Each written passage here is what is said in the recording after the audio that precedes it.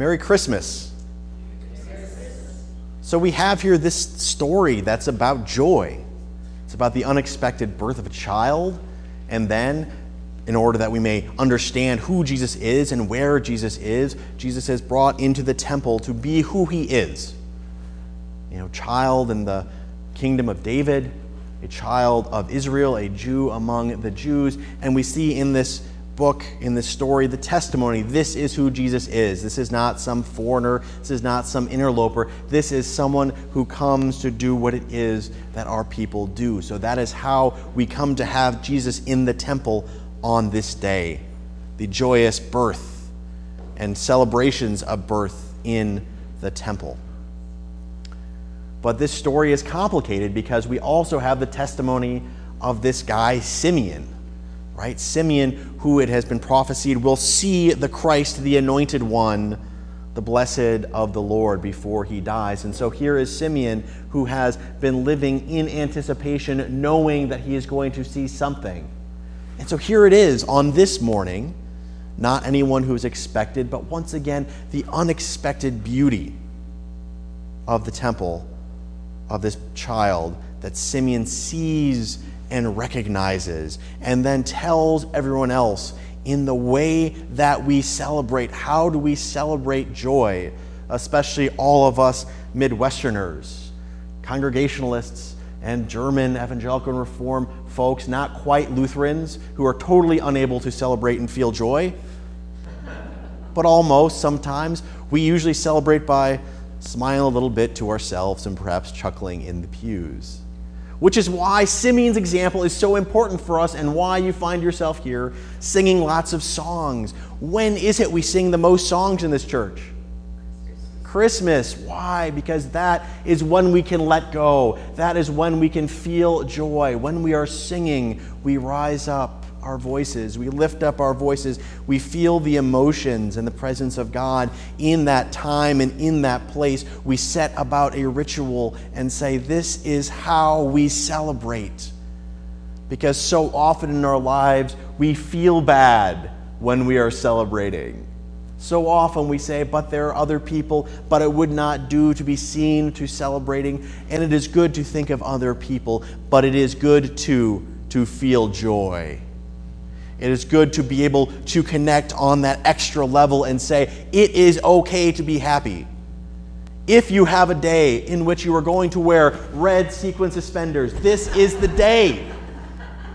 This was a Secret Santa gift. When I got this guy in Secret Santa, do you know what he had? The nicest $30 bottle of port in all of New York City. I get sequin suspenders. He knows me well. Because this is what we do. This is how we celebrate joy. There are a lot of churches out there, not in our tradition particularly, although there are some, who sing the entire service, who sing it all, and they do it because they have these simple songs that are almost like chants that you can just sing over and over and over again and open your body up to feel what it is going to feel. Whether it will be sorrow on this day or joy on this day, you lift up your voice, and when you are singing, it's almost like you're using someone else's words, so it's okay.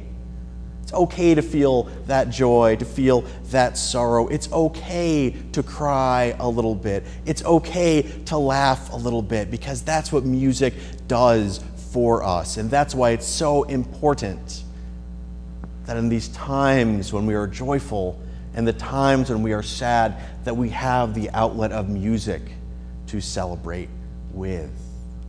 There's a church in Massachusetts that plays music all throughout the prayers, right? They have a song that's going throughout the prayers, and people lift things up, and the entire congregation sings a response.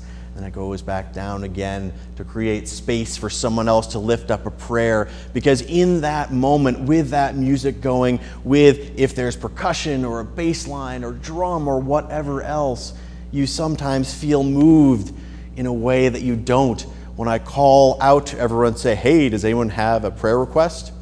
And you look around, and you say, well, I don't want to break up the silence. I've got a place to go. Shouldn't make a long service. But sometimes the music lets us break through and say, you know what, I do have a thing that is weighing on my heart, and I need to let it out. Which is why we see here in this song, Simeon, when finally the moment he's been waiting for, which one presumes is a moment both of joy and of sorrow, right? Because anyone read the Hitchhiker's Guide to the Galaxy books? Now, there's a character there who knows he's not going to die because he encounters a time traveler at one point who says, I met you at Stavromola Beta. And so the protagonist in this book says, well, I know I'll never die until I've been to Stavromola Beta. And so he goes on and is fine. He says, no, I know I will survive the situation. I know that nothing bad will happen to me because I've never been to Stavromola Beta. And then he goes to Stavromola Beta and realizes that his time may be up. And Simeon is the same way. He knows he will see the blessed of God before he dies.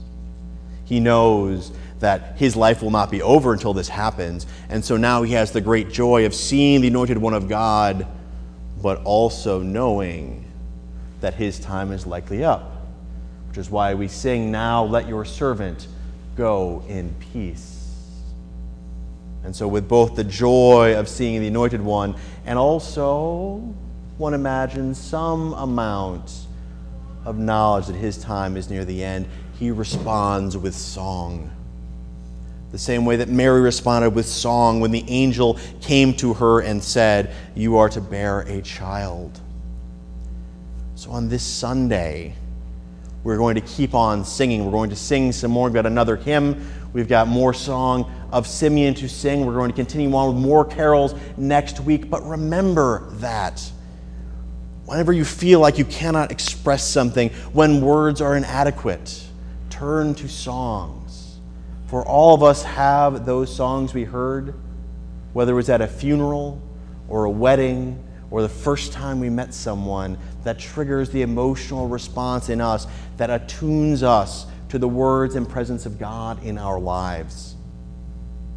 So now we sing. Amen.